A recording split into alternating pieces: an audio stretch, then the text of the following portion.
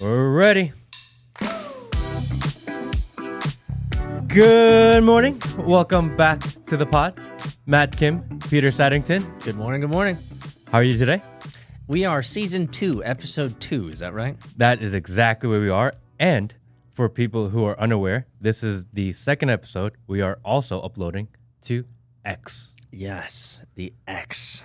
Which is interesting to say it that way. Do you like that? It's really hard for me to get used to it. Not at all. I think this was one of the worst rebranding efforts of all time.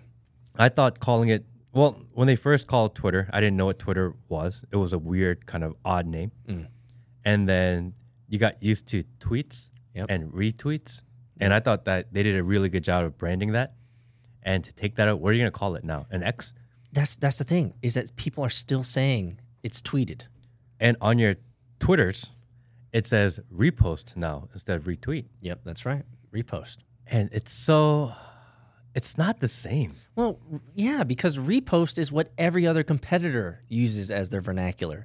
Retweet can only be applied to Twitter. So for Elon Musk to almost genericize, make generic this platform, I thought was a really bad move. I mean, what are you going to do? You're going to X and re-X? It's... And let's be honest, if you're a boomer or if you're, let's just say, even a millennial, like X, if you think about X, usually you think about like not safe for work. Yeah, like porn. Or, prawn, right? Prawn, something like this. So I don't know where his mind was at, but clearly he has a method and he has a strategy that is far beyond you and I. And I want to get back to Elon and Twitter. Yeah. But first, if you're new to the pod, welcome. Welcome, everybody. We are the Matt Kim podcast with my special co-host, Peter Saddington, who is amazing. And we are in a brand new studio. We are still under construction, but if you guys watched last week, we've made a little bit of changes, getting a little bit better. Finally got the TV in, which makes it feel like home.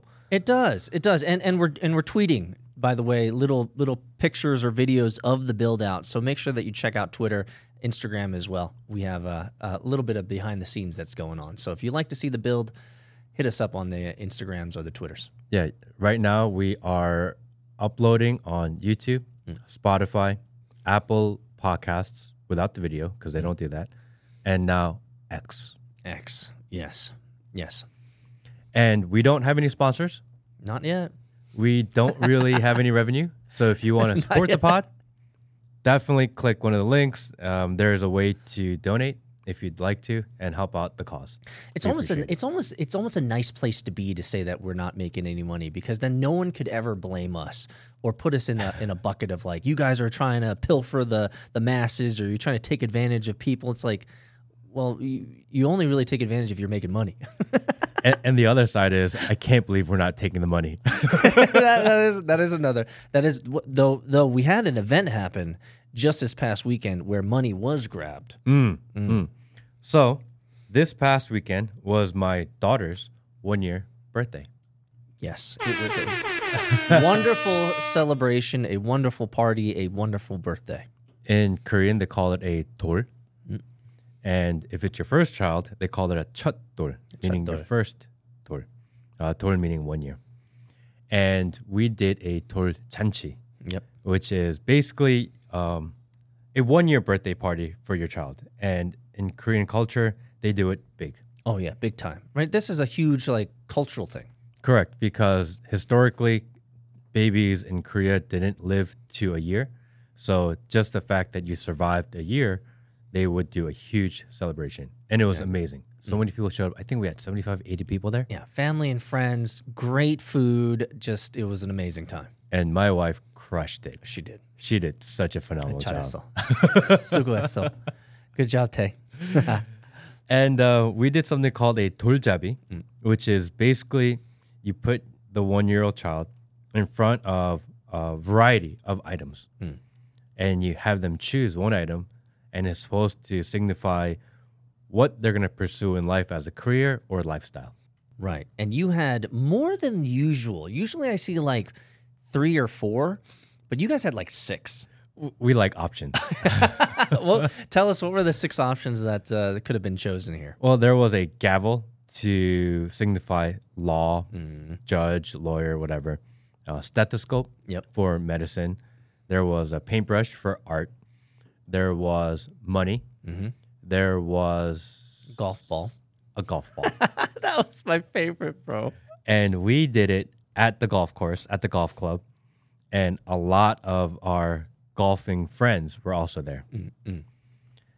And she went beeline straight for the golf ball and picked it up. And the whole place erupted. Dude, it was almost like a viral video where it was just like everyone's in anticipation, and then like, oh my, and I took video of this too. And even I was just like, oh my gosh, grab the golf ball. But I had to believe, Matt, that there was some type of gamification going on because she was pretty laser focused on that ball from moment one. So I'm an avid golfer. I love golf.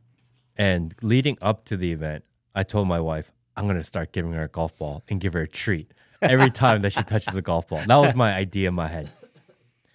And my wife said, no, then you'd be cheating the system. We're not cheaters, so you got to be fair. I said, fine. I'll just take her to the golf course every week. But there was no shenanigans going on. Fair enough. And she just knows that I love golf, my daughter. That's what I feel. She knew it. She wanted to make daddy proud. Could have been one of those moments. And she went straight for the golf ball, picked it up, and everyone went crazy. And I put that clip on Instagram. And I think it's at close to 1 million views. I mean, you can see the absolutely natural pride of Matt puffing out his chest. He was like, yeah, baby, what's up? You know, she picked the golf ball. It was absolute, just loved every moment of it. I mean, you could hear it in my voice. It was a really special But then moment. she went for round 2. She did.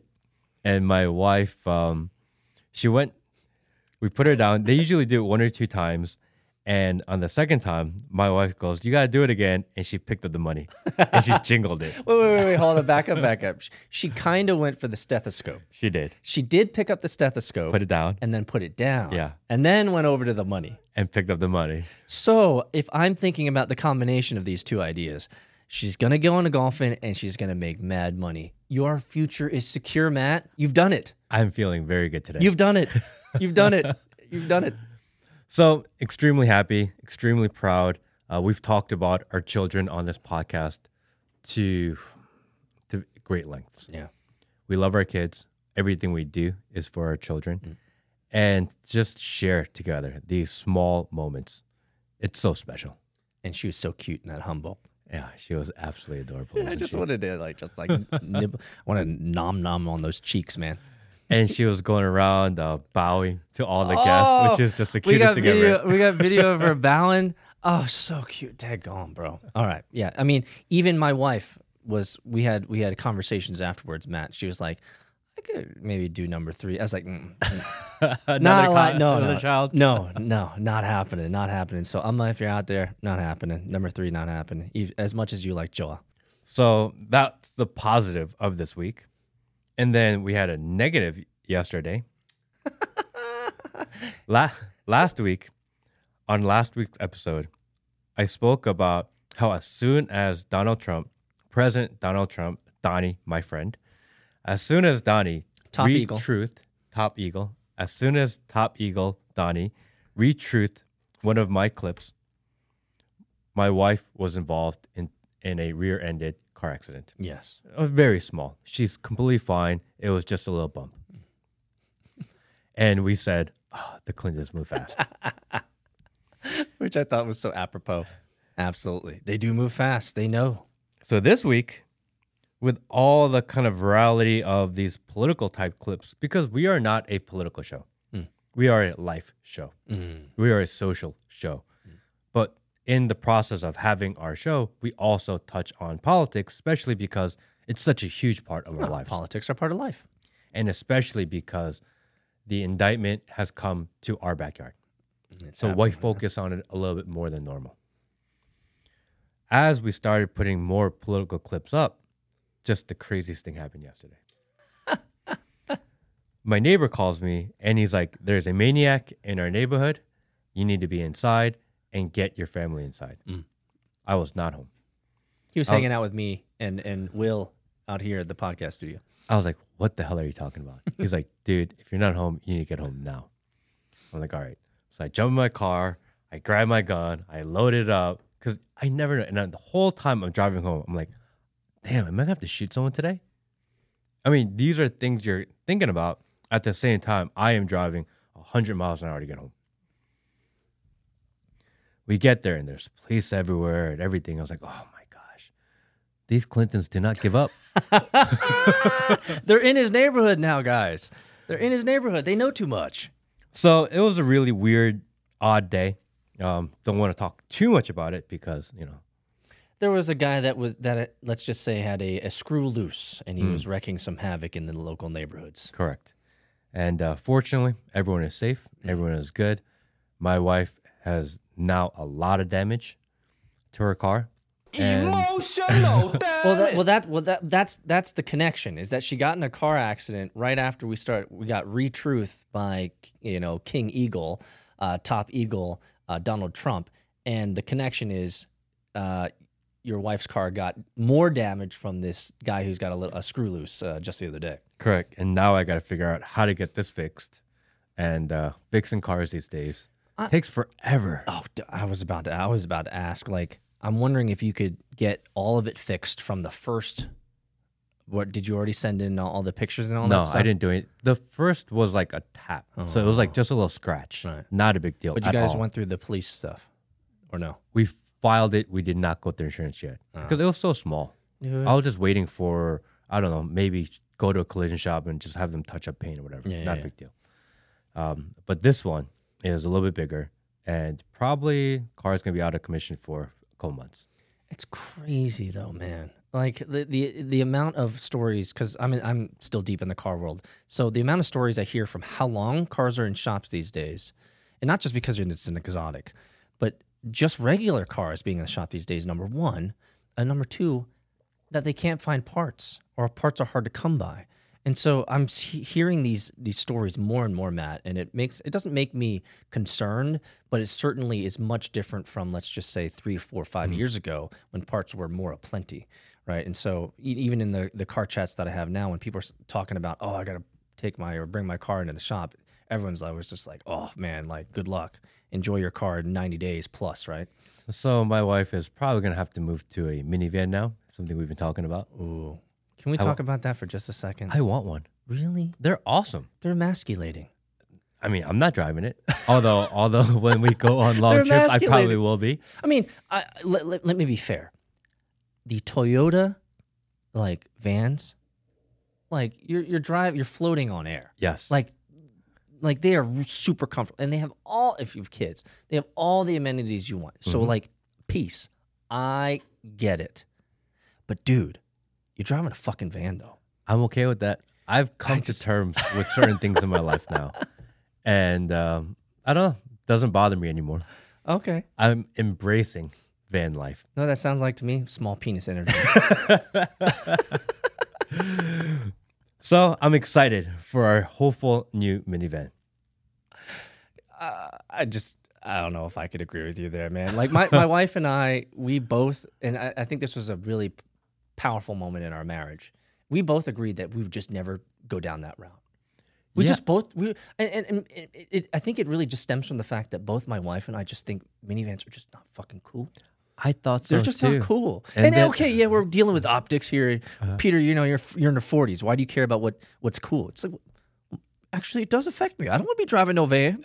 I'm sorry, man. So excited to drive my van. I am so okay with it. I'm so comfortable with my own masculinity. And things like this no longer bother me whatsoever.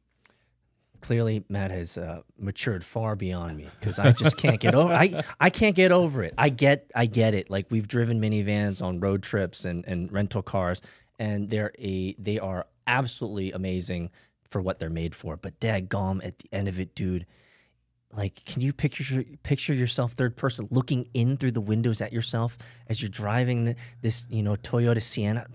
Like, yes, it's just small penis energy, bro. With my daughter and hopefully future second child, with our dogs, and our dogs can just kind of walk right in, which is nice. Fair enough. Because our Labrador is 13 years old, so trying to put her into the trunk of a car is not easy, and she can't jump in anymore. So to have a low step where she can almost walk in. I don't know. Family man. Does Tay have any opinions about it? Or is she cool with it? She was adamantly against it for the longest time because she didn't want to be the minivan mom. And she has her Porsche and she feels really good about it. And it's really cute. And all the other girls and all their moms at Gymboree are like, oh, yeah, we love your car. But as we start doing trips, as we going back and forth to my parents' house, as we take our dogs a lot of places, it makes sense. I guess so. I'm still not convinced. Small sacrifices. I'm glad that you're doing it so that I can vicariously live through your experiences and make fun of you at the same time. And my minivan will be gangster. I will put a system in it. I'm going to put some wheels on it. Okay. I'm going to make it the coolest van ever. Well, I'm going to have some fun with the minivan. All right. Well, you kind of had my interest. Now you have my attention. If you're going to be doing a little bit of modifications on it, then Yeah. I can see that. We got to build. You know, some of the coolest vans, I will concede, come out of Japan. You know, they put on rims on it, they drop it, they lower it, right? They slam it, and they put amazing sound systems on it, and they even put like Aero on it. Uh-huh. You could go that route. I remember in Fast and Furious, Lil Bow Wow shows up. That's right. with the Hulk, the green minivan with the big like fist right on the back. I could see you doing that. Well, we'll have some fun with it. Maybe. That's when he turns on, what are you driving? I don't know what you're talking about. Oh, okay, sorry, guys. So, in the news, President Trump is coming to Georgia. Absolutely. And every time he shows up here, it is a mess. Yes, and we always hear reports of 85 or 285 or 75 shutting down for the motorcade and all that stuff. Yeah, it's quite a scene. I wonder if he's going to fly into Lawrenceville, because when he flies private into Lawrenceville, then I can see the helicopter, what is it? The barricade, the helicopter group, I can see them fly right over me. So that's always interesting, because from the top we can see all the helicopters fly by, which is kind of cool. So we've seen some news transpire. So we talked about this a little bit in the previous podcasts. Is there any new news about this, or is he just going through the motions now and he's going to show up and they're truly going to be taking his mugshot and jailing him, potentially? Because I keep hearing this. They set a $200,000 bond. Totally doable for Trump. And they are processing at Fulton County Jail. I did some digging into Fulton County Jail last night. That place is horrible. Is it? I wouldn't know. So it is one of the worst, poorly run jails really in the country. Interesting. So what I found out is that they have a huge overpopulation problem. They have a bug infestation problem. They have a health and humanitarian problem. They have a malnourishment problem. And there are inmates that are waiting indictment that have been there for over 3 months. Really? Something like almost 500 that doesn't sound right. Are sitting there uncharged in jail for over 3 months. That sounds like Guantanamo Bay, man. So this is one of the most poorly run jails and poorly run DA offices in the country. How do you have people in jail for 3 months with no charges? And one of the worst, dangerous jails in America. It sounds unconstitutional. It's disgusting. There's no due process. You're just held without any. They're just like, we're going to hold you. Like, for what? We'll let you know. It's like, what? In 2020, they realized that the jail was getting overpopulated, that they had a problem. So they tried to pass a legislation to spend $21 million to expand the housing. Because of the defund the police movement at that time, they chose not to spend the money. We're seeing the repercussions of these types of policies nationwide now, as we're seeing a lot of mayors and governors all over America put their foot in their mouth, and they're actually asking for more police support these days. Fascinating how especially around the immigrant issue, right? So they're all about defund the police, give them less support. Then we throw them all the immigrants, all the migrants, all the people that are looking for asylum most of them are generally about 18 to 32 years of age, mostly male, of fighting age and working age. And we send them to these sanctuary cities where they wanted to defund the police. And the irony, which is just, it's so juicy, it just tastes so good when you watch it, is the irony is on these governors and mayors that are like, we need more help. We can't deal with all these immigrants and migrants and stuff. And it's like, well, you voted for this. You chose this route now. And so the question is what are we going to do about it? So they tried to do this whole improve the jails. It didn't work out. Now there's a huge humanitarian problem there. 3 or 4 months ago, they had a new proposal to build a brand new Fulton County jail. Oh, really? $1.7 billion is what they want to spend. To build a jail. To build a brand new jail, they want to raise $1.7 billion. I don't know what it takes to build a jail, but I cannot conceive that it takes over $1 billion to build a jail. $1.7 billion. So it's just crazy. And $1.7 billion. So they've been throwing around the idea of increasing property taxes in Fulton County within Atlanta, increasing sales tax within Atlanta in order to fund this jail. Because where are they going to get $1.7 billion for? They don't have this allocated for them. Well, Fulton County is clearly the richest county in all of Georgia. So they got all the money, right? Oh, come on. $1.7 billion. This seems like a waterfall of terrible decisions. Correct.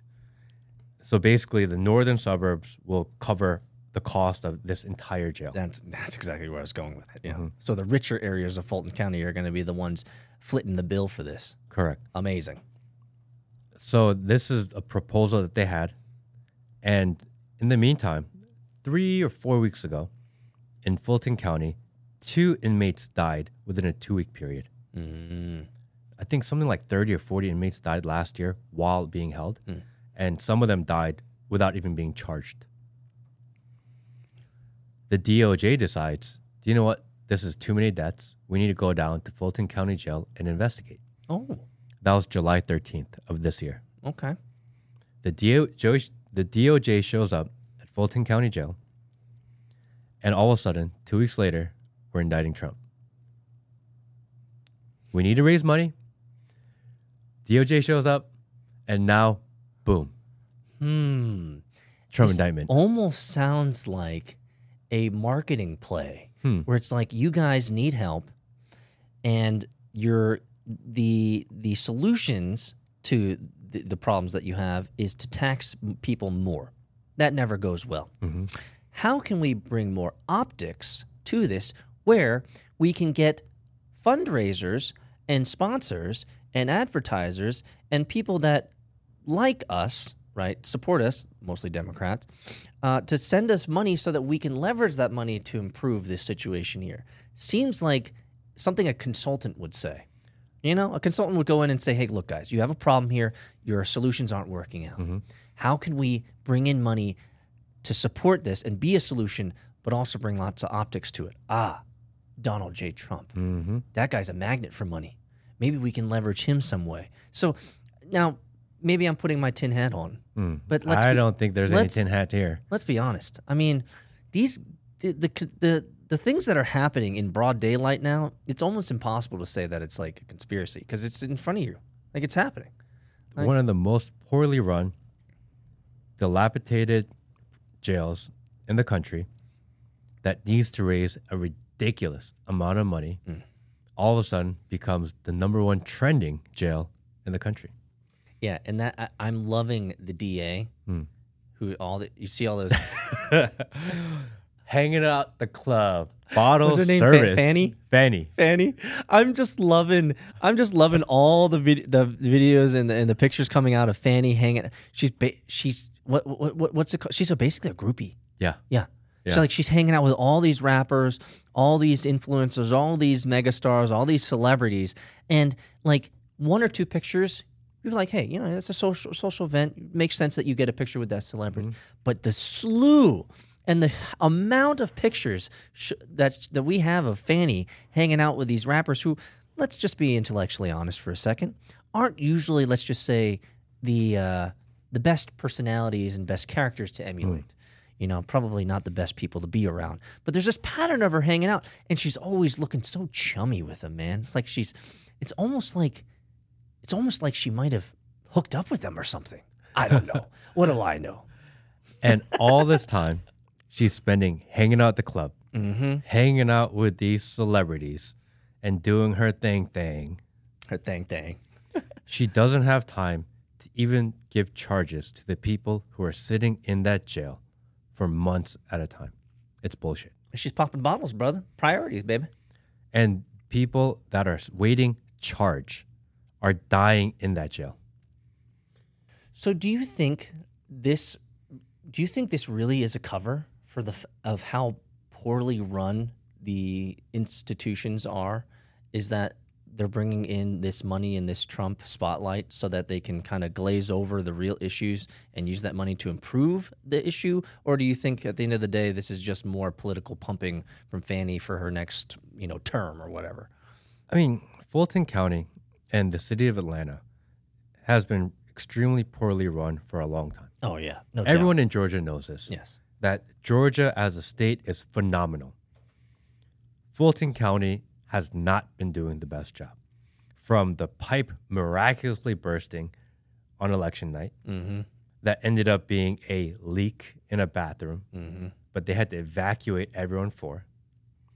From that happening to during the summer of BLM, of them rioting in front of CNN. Bro, peaceful protests. Don't get it twisted. I can't believe they weren't rioting. CNN they were peacefully stuck up for them when they were literally trying to break in to CNN. Yeah, they were breaking CNN stuff, but it's peaceful, bro. How crazy is that? Is that there are literally people at their door breaking in the windows, trying to break into the facility. The CNN reporters are scared out of their mind. Yeah. And still, but it's peaceful. Yeah, exactly. Because the narrative and the mind control is far more powerful than reality.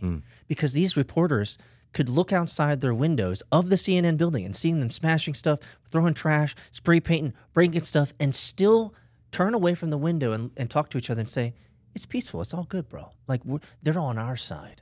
Like, the amount of insanity is absolutely astounding. It's beyond compare. They need to figure out how to get Atlanta back together. They need to figure out how to do it better because they are embarrassing the state. So let me ask you a very simple question. When was the last time you went to the World of Coke? Well, let me ask you another question before you answer. When was the last time you visited Atlanta Underground? Ooh, I'm not going there. But back in the 90s. It was awesome. It was safe. It was amazing to go to. I mean, all of downtown, the World of Coke, the sea, what's it called? The SeaWorld Aquarium came in, right? Underground Atlanta was the fucking jam. I remember going there and just feeling safe, having lots of fun, lots of people, just like walking up and down the streets. But now, you wouldn't be going to Underground Atlanta. They royally messed that place up. They just destroyed It's unfortunate because it's such a cool place, such a cool idea to build in like the city underground where everyone can go, and all they had the little shops and mom and pop shops and little knickknack stores and clothing stores and little cute restaurants. Yep. It was such a cool place. Super cool. And they just totally... And the reason why I bring that up is for every Atlantean who's been in Atlanta for at least a couple decades, like, it is fundamentally clear. Atlanta is not on the up and up. It has slowly been deteriorating, and Underground Atlanta is, in my opinion, is probably one of the best examples of that deterioration encapsulated in one location that everybody used to love to go to, but now feel unsafe to go to. And the rest of Georgia is doing phenomenal. Everyone wants to move to Georgia. Especially the outside the perimeter, for the sure. northeastern suburbs, you can't keep people away. From LA, Chicago, New York, it's nonstop. That's right. Can't even buy a house. It's the usual trope of the mass exodus out of the city into the sprawl, as well as people moving in from out of state to Georgia, out of the city. It's absolutely, land prices are skyrocketing. There's a lot of investment happening in the outside the perimeter of Atlanta. It's happening. It's growing. And Will is giving me the look. Stop talking about Georgia. He's Will, trying to buy a house, Will, and people just keep on coming. You just need to lower your standards, Will. There's nowhere else to go right now. You need to be okay with a duplex. So Trump coming to Georgia. It's coming on, from what I've seen online, he's coming on Thursday. Let me ask you, what do you think's going to happen? So he's coming on Thursday. He's going to, from all intents and purposes, sounds like he's going to be getting a real mugshot and the whole nine. But what do you think is going to be the end of the story here? I don't know, because when he went down to do this in Miami, they had like a protest and rally outside organized by several local people, and I think they're doing the same here. Except I don't know if I'd really want to be hanging out and rallying in front of Fulton County Jail. It's not in the best area. Probably not the best place. It's not like downtown Miami. You know what I'm saying? Like if you're thinking about coming, I mean, I don't highly recommend it. I just hope that we don't get into peaceful protests, if you know what I mean. We don't need any more damage. We don't need any more nefarious acts. We don't need any more negativity in Georgia, especially in this election cycle. So I feel like this is going to end up being a nothing burger. But at the end of the day, though, it is fundamentally clear that they are trying to stop this man. Now, we can create conjecture and say that they're trying to stop him from running for president, but even with this stuff happening, he can still run for president. Correct. So I'm confused as to what the outcome is supposed to be. What's the goal? Because he could still run for president even if he's behind bars. Yes. Technically. He could actually run for president while in jail. Exactly. Which is crazy. Which it's the whole trope. You kind of don't want to turn the prophet into a martyr, because then the martyr becomes bigger than the prophet. They become an idea, right? And at this point in the election cycle, he is more popular now than he was at the similar time in 16 and 20. So someone could make an equation and say the more arrows you shoot at this guy, Donald Trump, the stronger he gets. It's so weird. It's weird, right? Yeah. Because usually people get broken down over time and they end up fizzling out, which you and I could name 1,000 online influencers. We've seen that happen, where they get cuts, they death by 1,000 cuts. But it seems like Donald Trump, he just kind of like gains power. He's like the Hulk. The more that you make him mad, the more his power grows. It's a really interesting dynamic. Teflon Don. Teflon Don. So if they get a mugshot of Trump, that T-shirt will be the most sold and purchased T-shirt in the history of all T-shirts, I think. I'm not political, but you know what? If someone handed me a mugshot of Trump on a white T-shirt, I would wear it. I would wear it. I would totally buy one. I don't know. Actually, we may have to make our own. I would buy it. Well, if you buy it, then I'll give you money so that we can wear this mugshot shirt on the podcast together. I mean, just the idea of it is just so fun in a weird, odd way. Yeah, almost in like a non sequitur Dilbert-esque world. It's almost like there's this clip of Tiger Woods going to play a round of golf somewhere, and he's at a tournament, and there's a guy wearing a T-shirt with Tiger Woods with his mugshot on it. And Tiger Woods looks at it and he kind of smirks because he saw it and he knows it's kind of funny. Yeah. And that clip went viral. I remember that. And it's almost that similar moment, except it's even bigger. Yeah. Can you imagine an entire crowd of people with Trump's mugshot on their shirts, man? That would be an amazing sight. Because I think the people that avidly support Trump, they don't care at all. If anything, it just energizes them more. Oh, yeah, this just doesn't deter them. And people that are kind of on the fence, that are considered centered, that considered more apolitical, they see the bullshit going on and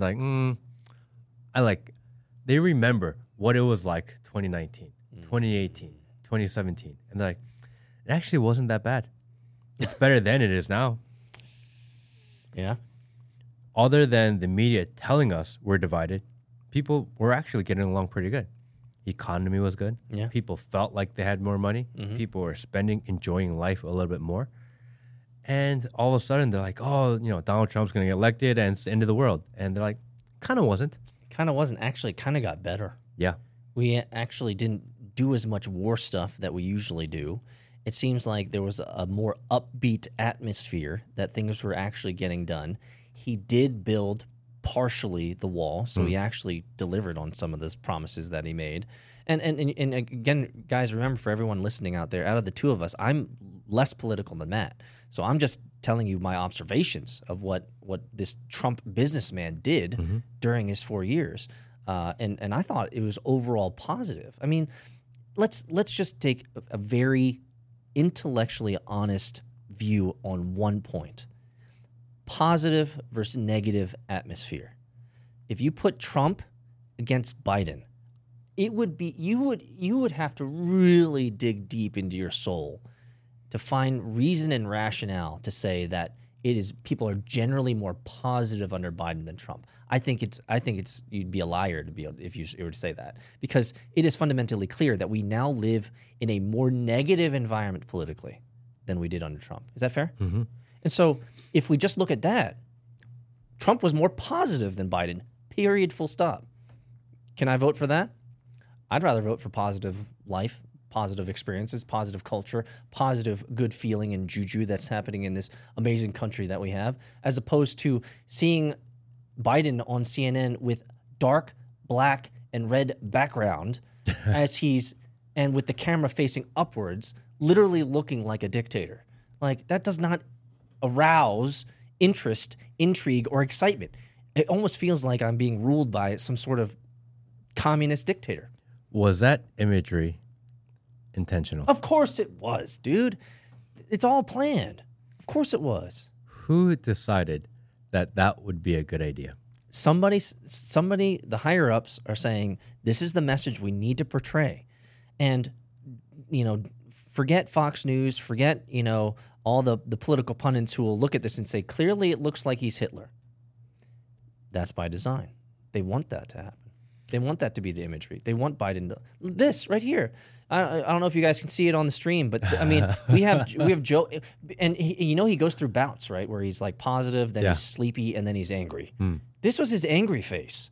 I'm sorry, he has actors, right? So this was his replacement actor, who was just doing angry face in front of the White House. Did you?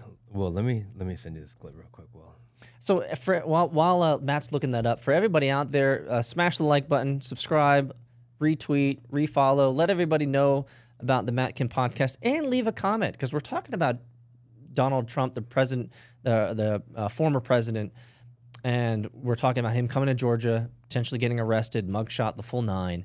Let us know your thoughts as to whether this is going to affect the election, and what you guys think is going to be the outcome of this. I'd really love to see what the comments are for those that have lasted this long in the podcast. Let us know your comments. Let us know. So Joe Biden recently went to Maui. I know. And first, there's a barricade of people basically saying, fuck you, Joe Biden. There was a lot of middle fingers showing up. A lot of that going on. Yep. People were not happy he was there. People don't want him there. They were like, oh, finally he shows up after vacation, a week later, after the beach, after everything else. And he gave a little speech. Here's a clip from the speech. Can we pull that up, Will? Is this the one where he talked about his Corvette being on fire or something like that? Yeah, see if we can get this on. I don't want to compare difficulties, but we have a little sense, Jill and I, what it's like to lose a home. Years ago, now 15 years ago, I was in Washington doing Meet the Press. It was a sunny Sunday, and lightning struck at home on a little lake. It's outside of our home, not a lake, a big pond, and hit a wire and came up underneath our home into the heating ducts, the air conditioning duct. To make a long story short, I almost lost my wife, my 67 Corvette, and my cat. But all kidding aside, I watched the firefighters, the way they responded. There's an old expression. Where's this guy going? I grew up right across the street from a fire hall. This guy is so tone deaf. It's almost impossible for someone to be this tone deaf. they're so tone deaf, it almost seems like they're purposefully this tone deaf. Like, so a little bit of context. You cannot be this obtuse. The fire that he mentions with lightning at his house. Fact check. It was basically create a small kitchen fire. And they had it out almost immediately. And there was no danger. He's going to compare that to him worrying about potentially a kitchen fire, damaging his Corvette and his cat. He's going to compare that to the death of thousands in Miami, in Maui. Yeah. Still people missing, mostly children. Hundreds missing. People losing their homes, displaced. And he's going to compare his experience of a Corvette and a cat to the death of thousands, still missing children. And he's going to compare those two. Like they're like somehow close in danger. Yeah. Like they're somehow similar experience. He has no fucking idea what's going on in the world. No. And he has no compassion for the people that he represents. And it's disgusting. Well, they say actions speak louder than words. And so we did a little bit of paper napkin math a couple episodes ago of Ukraine versus Hawaii. I've seen some extra numbers. And he gave households. Households could have several people. Households, $700. So you could have 4 people in that household, $700. He gave the people of Ukraine, if you break it down, the last number that I saw was about $3,100 per person.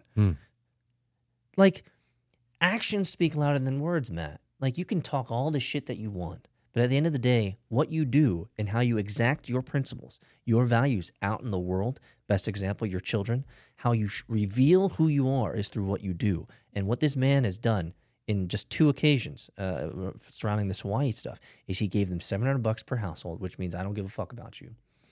And these types of actions and words where he's showing up late and he's talking about these obtuse things that he's clearly exaggerating the depth and issue of. Like it was just a kitchen fire, right, from what I read. So, like, he really doesn't care about Hawaiians. Kind of like what Kanye West said about Bush, that, you know, Bush doesn't care about black people. There should be a Hawaiian that shows up on a video that says Biden doesn't care about Hawaiians. I mean, I think they showed up pretty big to show how they felt about what's going on. And if you think about how much money that they're going to give to Hawaiians that were impacted by this hurricane, imagine how much it costs for him to get his entire Secret Service detail flown over there, be there for the time that they are. I'm going to say that the amount of money he spent to be there for a day is equivalent or more than the money he's actually giving the people there. Which is about $2 million. Which is crazy, right? And how do we not know who's missing? It's been 2 weeks. They say over 1,000 missing. Yep. But we don't know their names. How do you not know their names? People have said, hey, I'm missing so-and-so. There is a list of exactly who is now missing. Yes. They know who they are. They know their name. They know their age. Yes. Why are they saying we don't know who they are? Maybe it's because they don't want you to know how many people are missing. Now, why would they not want us to know how many people are missing, especially children? Why do you think that is? Probably because it's children. And they told all the kids to go home, close the schools, told them to stay home. All their parents are at work. So are you saying it's a shame issue? They're shamed that they let all these children die? I don't know. Or are these children really missing and they didn't get burned up? Oh. We now live in a Jim Caviezel world, don't we? We live in a Jim Caviezel world where we are now, and there's more movies than Jim's movie that are coming out exposing the multi-billion-dollar industry of child trafficking. Maybe they don't want us to know these kids are actually missing. They didn't burn, but are just really missing. Do we need a hat for this one? That just came to me right now, so I don't know. Just came to me. I mean, it makes sense. I haven't logically thought about it until now. Yeah, logically. I mean, I could see the angle. I don't think it's that far out there. But we Because also, they've said specifically they are missing. we have also a plant, the police chief, which come on, guys. If you have half a brain, this has to be odd to you. If let's say I am a senior director at a company here in Georgia, and a major catastrophe happens in my company in Georgia. Major catastrophe happens, people move on 2 years later. Another major catastrophe happens in Kentucky. And lo and behold, where does that major catastrophe surround? The same company that I was at, but I'm transferred from Georgia to Kentucky. And now I'm the leader during another disaster in the same company, just different state. So that seems a little bit odd that I would be part of a catastrophe in Georgia and then be part of a catastrophe in Kentucky. It almost seems like I was maybe part of that catastrophe. So let's get to context. We have the Las Vegas shooting, which happened years ago. Some people have forgotten that we still have no resolution. Nope. How did one guy carry all this weapons and ammunition all the way up to the floor, up to whatever floor it was? And of course, all the cameras were off, so we don't know who this is. And Conveniently. And the amount of rate of fire and the amount of people that died, it is statistically and physically impossible for one man to carry out all this. Okay, fair enough. Okay, so who was the police chief over the Vegas shootings? It was this guy, who is now the police chief over the Hawaii fires 2 years later. How does a police chief move from Vegas to Hawaii? How is that? How does that make any sense? He's just an unlucky guy. I mean, okay. So I think for those who have half a brain, you're kind of tracking with me a little bit here. We have a guy who is part of a conspiracy, which we still have no resolution, kind of like the Tennessee shooter with the manifesto that shot up all that church. Which we haven't seen yet. We still don't have any resolution to. I'm surprised this guy, John, who's the police chief, isn't also over the Tennessee as well. But if he did, it would make sense. But now he's over this whole Maui thing, and he's stonewalling everybody. Nobody can get information about who's died, who's missing. They've created a 12-mile perimeter around the area so no news can get in and actually see what's going on. This seems like a staged event to me, Matt, and I'm just looking at it from an ignorant outsider who knows nothing. And the last time I was in Hawaii was probably about 24 months ago. So what do I know? But it just seems really odd that a major position in government, police chief, was in Vegas, no resolution. Now we have Hawaii, probably no resolution either. It's really a depressing trajectory, Matt, and I feel like we're going to get no resolution. And it sucks. It does. I feel bad for all the people that are affected by this, that are victims of things that are just completely out of their control, and that the federal government and their response is so poor, so slow. They just ask for more money. They give it to all these other situations that don't actually help. Yeah, they'll give it to the hotels. They'll give the money to the all the service companies and big conglomerates that are going to rebuild there. I'm surprised you didn't show the video of Biden falling asleep. Did you see that? Mm-mm. So he was in a press conference, or maybe a gathering. Maybe Will, you can find that, but in Hawaii, and they have video of him literally falling asleep on this crowd of Hawaiians that are asking for help. I mean, there's a time difference. Past nap time. Yeah, you have to wonder about his handlers. His handlers must be thinking, okay, look, Sleepy Joe is naturally going to fall asleep on anything that we do, but if I give him this crack, this cocaine, then they lost it.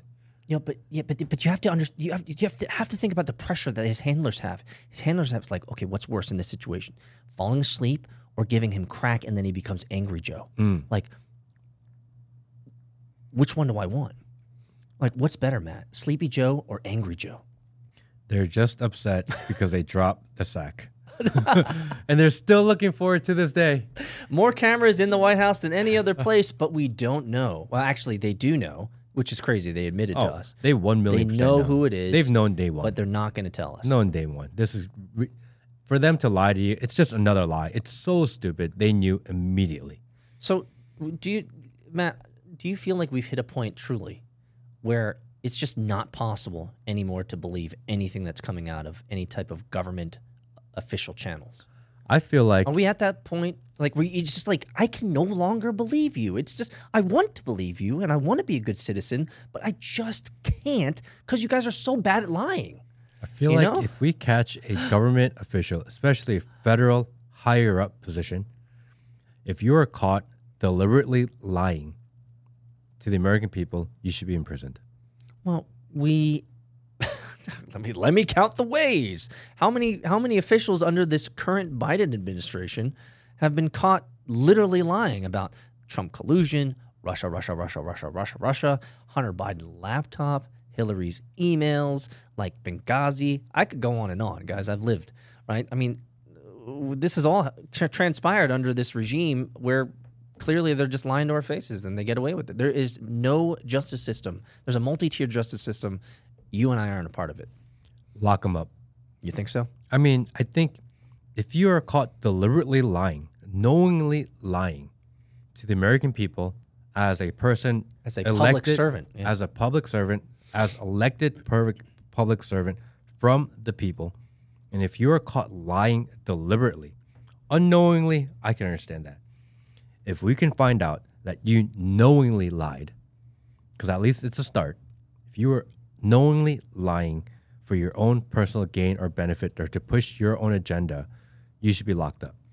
And once you lock up enough people, they're going to stop doing it. You think so? I mean, those guys don't want to get locked up. They're scared of shit. Yeah. They hide behind power. They have no power on their own. They are such weak people. No doubt. I don't disagree with you. And you put a little bit of pressure on them, I think they cave real fast. I just think the entire apparatus is against all of us. And since that entire apparatus supports the politicians, there's no way that's ever going to happen. We're never going to lock up these lifetime serving the public, servants in politics. It's just never going to happen. We have people like Pelosi and Chuck Schumer and all these and these people that are what's the lady? The zombie lady, Dianne Feinstein. Who her daughter is now making her decisions, which is crazy because her daughter is not elected. Yeah, she's not even cogent enough to make decisions. I mean, we literally we have these politicians that are holding on to power into their 70s and 80s. And in I saw a meme, which was completely true, is that 99.9% of all companies will not hire you if you're in your 70s or 80s because your mental capacity, your capabilities, your flexibility in problem solving, your agility, as well as the fact that you are a physical risk because you could fall over and break your hip. Like, that's a reason why those types of people who are looking for employment, they're just door handlers or they're just hanging out at the front of a Target or Walmart because they don't want them doing anything strenuous or crazy. So we see from the public and private markets that if you're in your 70s or 80s, you're not really that effective at doing your job, and we really keep them to remedial or very simple functions. But in politics, the average age is like 72 years old. What the hell? Although I am reminded of this movie that I thought was so cute called The Intern with Robert De Niro. I know what you're talking about. Where he was displaced and he was fired and he came back as Anne Hathaway's intern. Yeah, that's right. And it was kind of a chick flicky movie, but I thought it was really cute. And I don't know. And you're like, okay, like some guys have experience that they are wise, that they are just have to be put into their situations that benefit them. And I think that's all people. Oh, yeah. Finding the right fit for you, your personality, your experience. Yeah. There are people in charge that have no experience garnering them the power that they have. For example, we have Mayor Pete Buttigieg, who is our transportation secretary that has no history experience at all dealing in transportation. Why are people that have no experience in certain industry put in charge of said industries? I don't get it. Why is that a thing? Well, because they toe the party line. Why can we not put people that have experience in an industry to work for an industry? Because that makes more sense. No, it doesn't make sense because you're a racist. Oh, yeah, right. Misogynist. You're a misogynist and you're a racist. The reason why we had to put Pete into the Transportation Authority is because he's partially Mohican. And happy. And he's actually, he's actually gay lesbian. No, we needed diversity in that particular role because only a person of color would understand how the transportation systems work. Right? Makes sense. Yeah, it makes sense to me. So, as a final topic, and I didn't want to leave with this because I don't want to get kicked off with X. Oh, really? That's we're leaving it to the end because we're hiding it at the end. Most people don't last this long. We're hiding it at the end. We're hiding this at the end. All right. What do you think about Elon? What Elon is doing on Twitter, X, at first I thought was amazing. The idea of bringing the public town square back to the internet, where free speech can thrive, where people can argue different ideas to let the best ideas rise to the top. Yes. That was the marketing. That was rhetoric, yep. That was the promise we were sold. We are not there any longer. You think so? I don't think so. Tell me why. Whatever Elon agrees with are the ideas that get naturally pushed to the top. Okay. If he engages in an idea, that is the idea that goes trending. He has ultimate say in what Twitter talks about. Yes. He is the largest account, most followed account, and when he says, I like this idea in one way, shape, or form, that is the idea that's retweeted 1 million times. That's what everyone talks about. He's driving the messaging. And he really tried hard to drive and push Ron DeSantis. Didn't work out. So now people that are anti-Ron DeSantis and pro-Trump are getting shadow banned. Interesting. People that are disagreeing with Elon's ideas are, even though they are monetized, are losing advertising.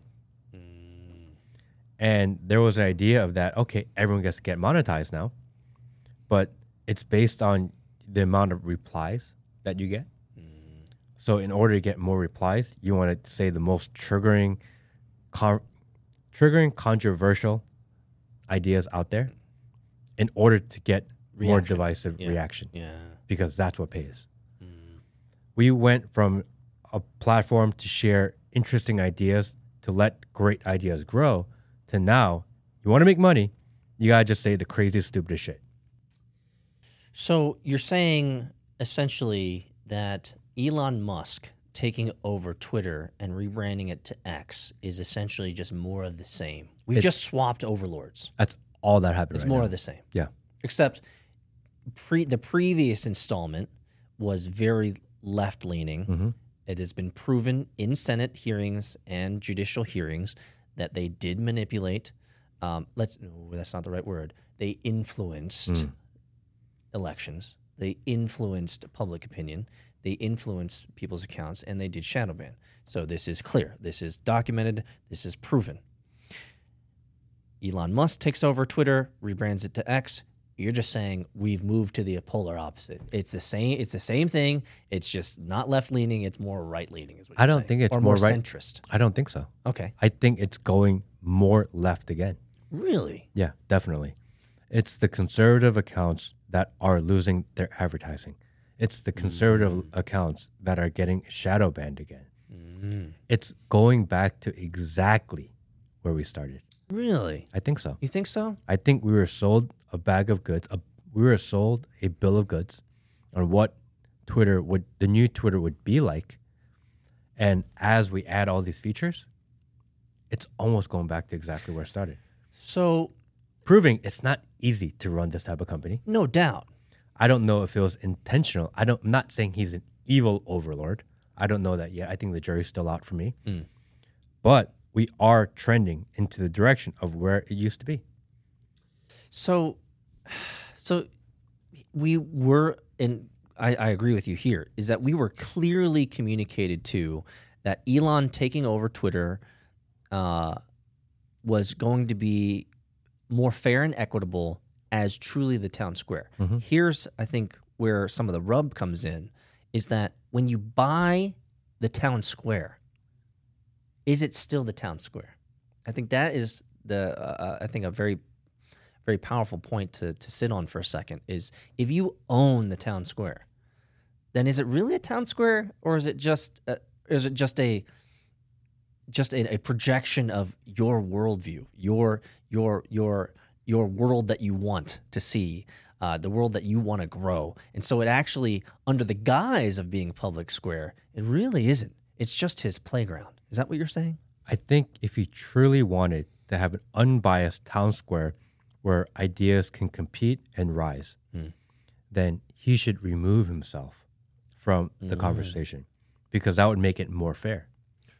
But then where, if he were to act in the persona, not as the overlord or owner of the town square, but just a regular Joe user of a free-to-use platform called X, where would he be then?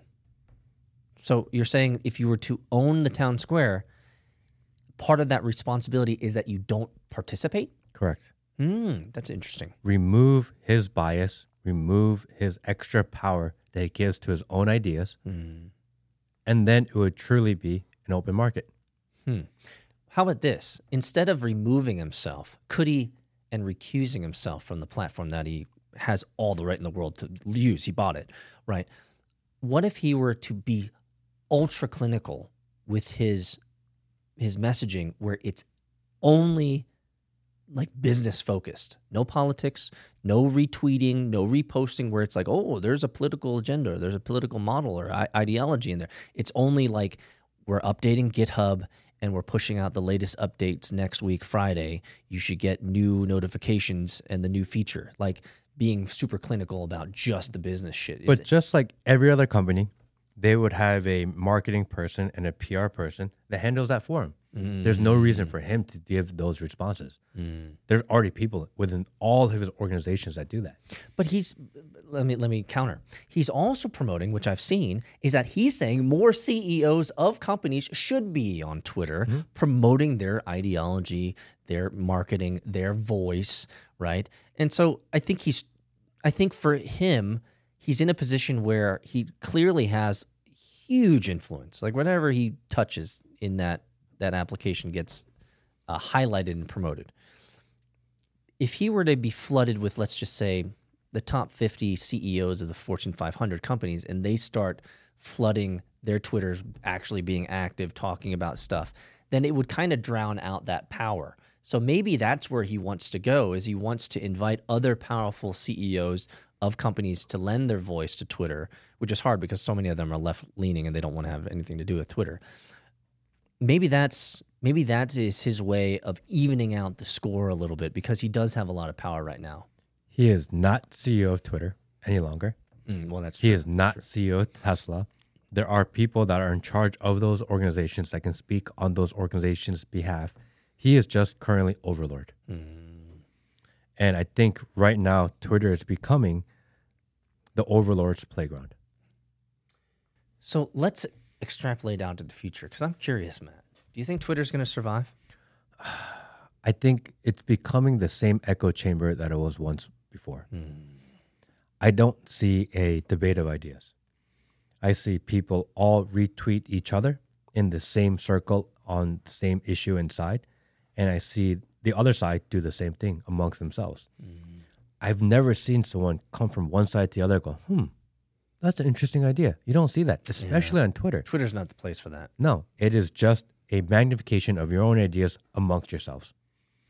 And I think if that's what it's become and that's where it is currently, I don't see how it survives, because that's what works. And once you put a monetization on that model, it's just going to amplify it even more.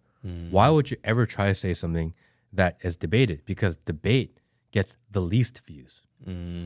Arguments and fighting and blaming gets the most reactions. Views. Exactly. Yeah. And because of the way the monetization structure is made, there's no incentive to have honest, real conversation. And I will give you more credit here, Matt, because for those who don't know, I've been on Twitter for over a decade plus, like almost a decade and a half. And so I'm maybe have blinders on in some areas of Twitter because I use it so heavily. I don't use it in the normal way. For me, Twitter actually is a documentation of things that I care about, which is why people be like, why are you talking about racing here? And then you're talking about Bitcoin here. And then you're doing archery here. And then you're talking about like self-motivation of how to wake up in the morning. Like it's so random. It's because for me, Twitter is my place for documenting my history. And if you don't like it, don't heart it. You know, I've never been interested in growing followers in that regard.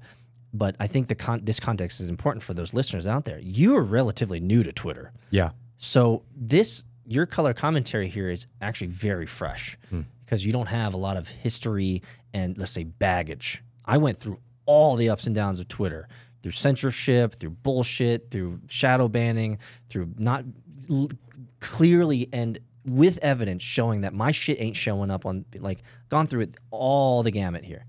For you coming in, and by the way, subsequently blowing up on Twitter, because you got like 50,000 plus now followers.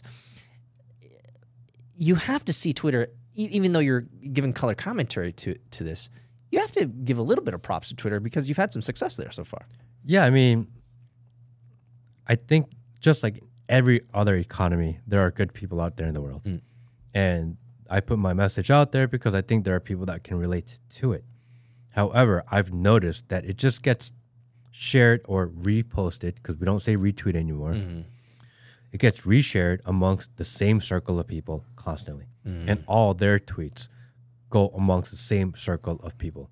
And it's just a big circle jerk. Echo chamber, yeah. And I don't think that's the best way to do it. I think at least on Instagram, we get people that are completely on the other side come in and go, interesting. That's different. I didn't think about that. You don't get that on Twitter, really. You know what? You actually just had a light bulb go off in my head. Instagram is about pictures. That's the original intent. I don't think there's anyone who that you could ping on the street and say, hey, is Instagram a political application? They'd probably look at you and be like, no, I look at car pics, or I look at, boobies, or, I look at whatever. Like, this is my matrix. Boobies.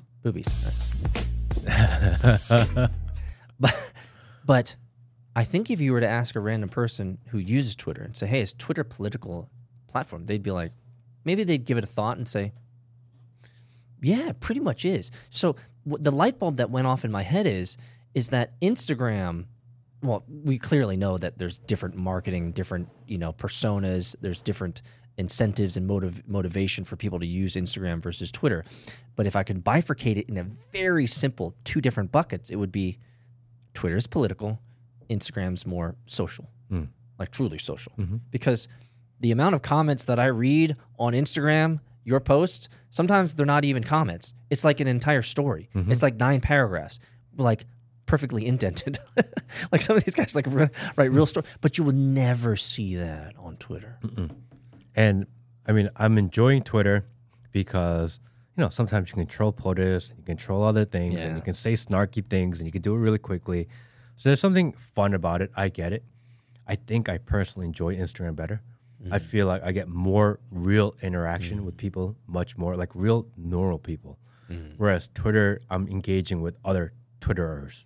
Maybe that is the issue with Twitter, is that regardless of the overlord who owns Twitter, it has already been categorized as a political platform. And because of that moniker, because of that fact, that model, that Twitter is just dadgummit, whether you like it or not, it's a political platform.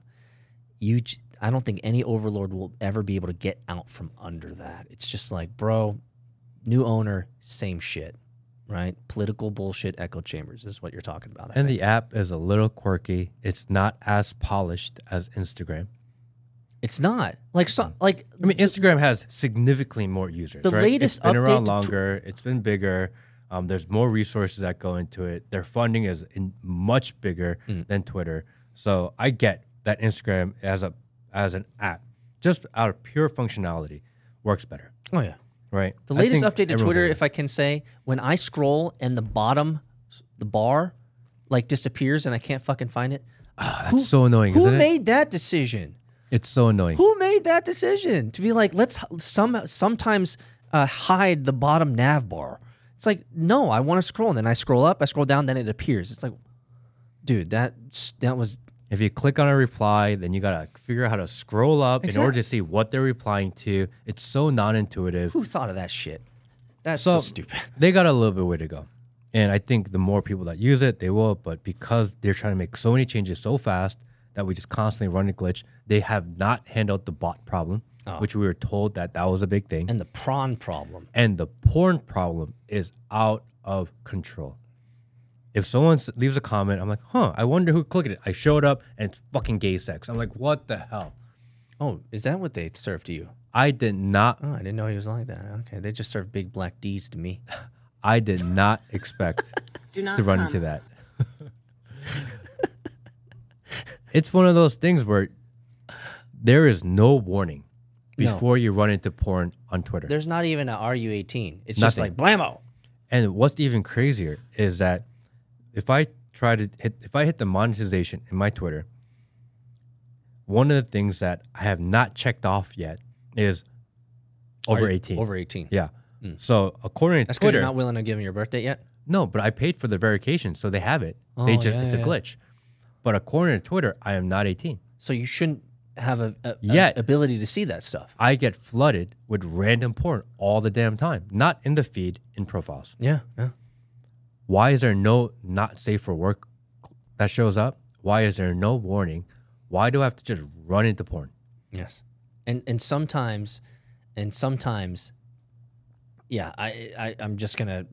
It is what it is. I'll just speak from experience. Sometimes when you click on it, I mean, it is like full on hardcore shit. Yeah, Like, not just like a naked boobies. Yeah. Not that. I mean, we're talking not a like, side boob or nipple, guys. we're talking like full blown like gay sex porn. Yeah, and it's not like the conservative porn. No. Usually it's like angry porn, like angry shit.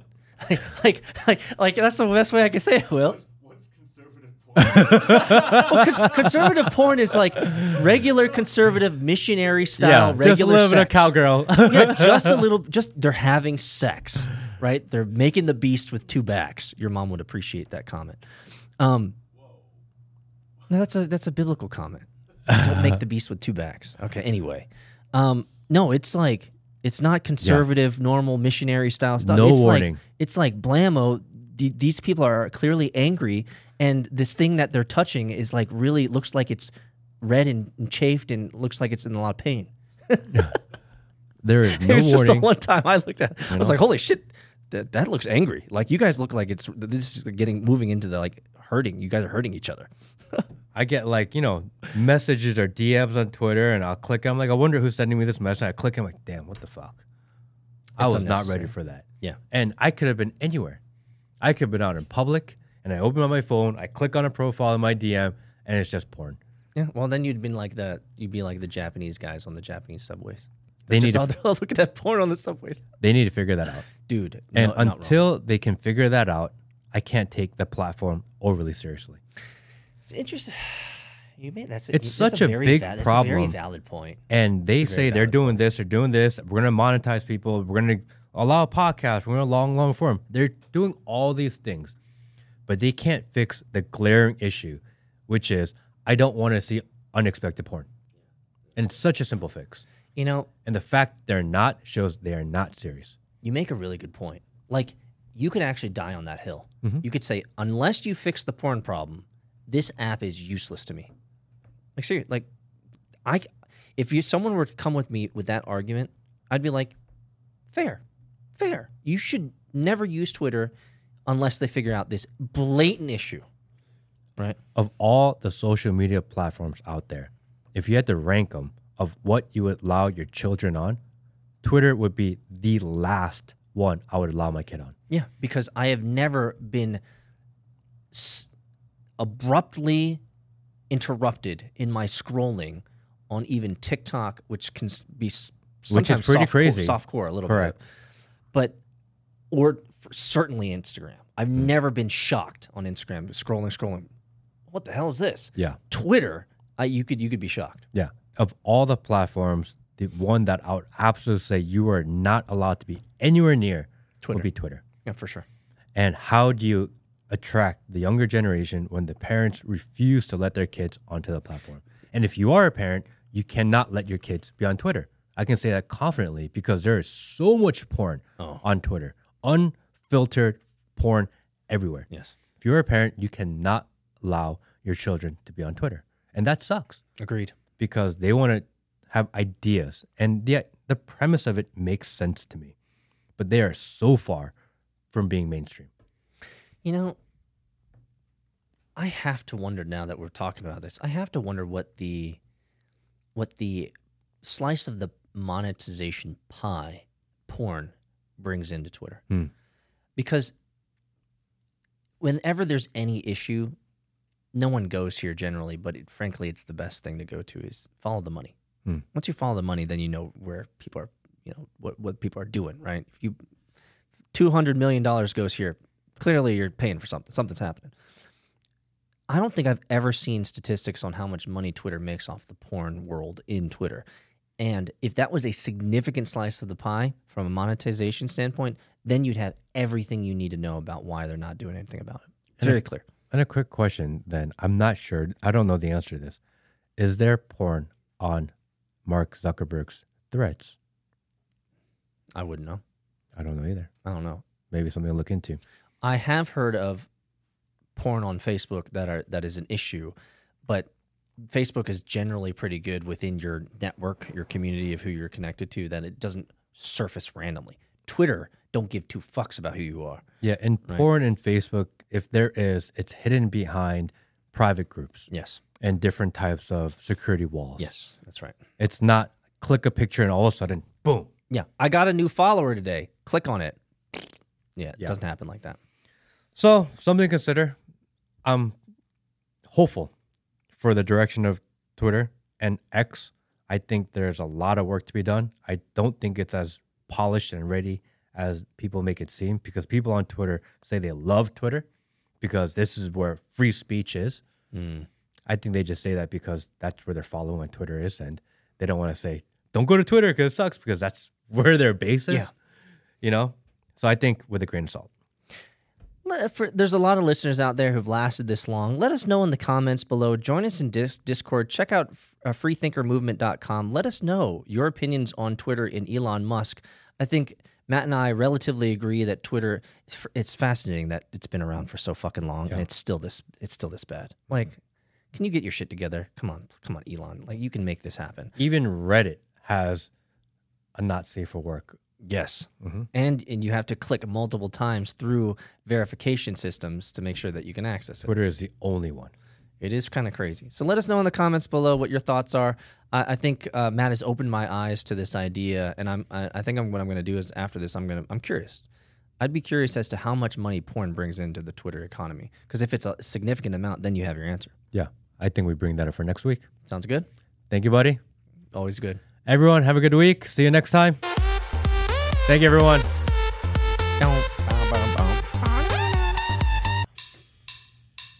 I wonder how much money they're generating off.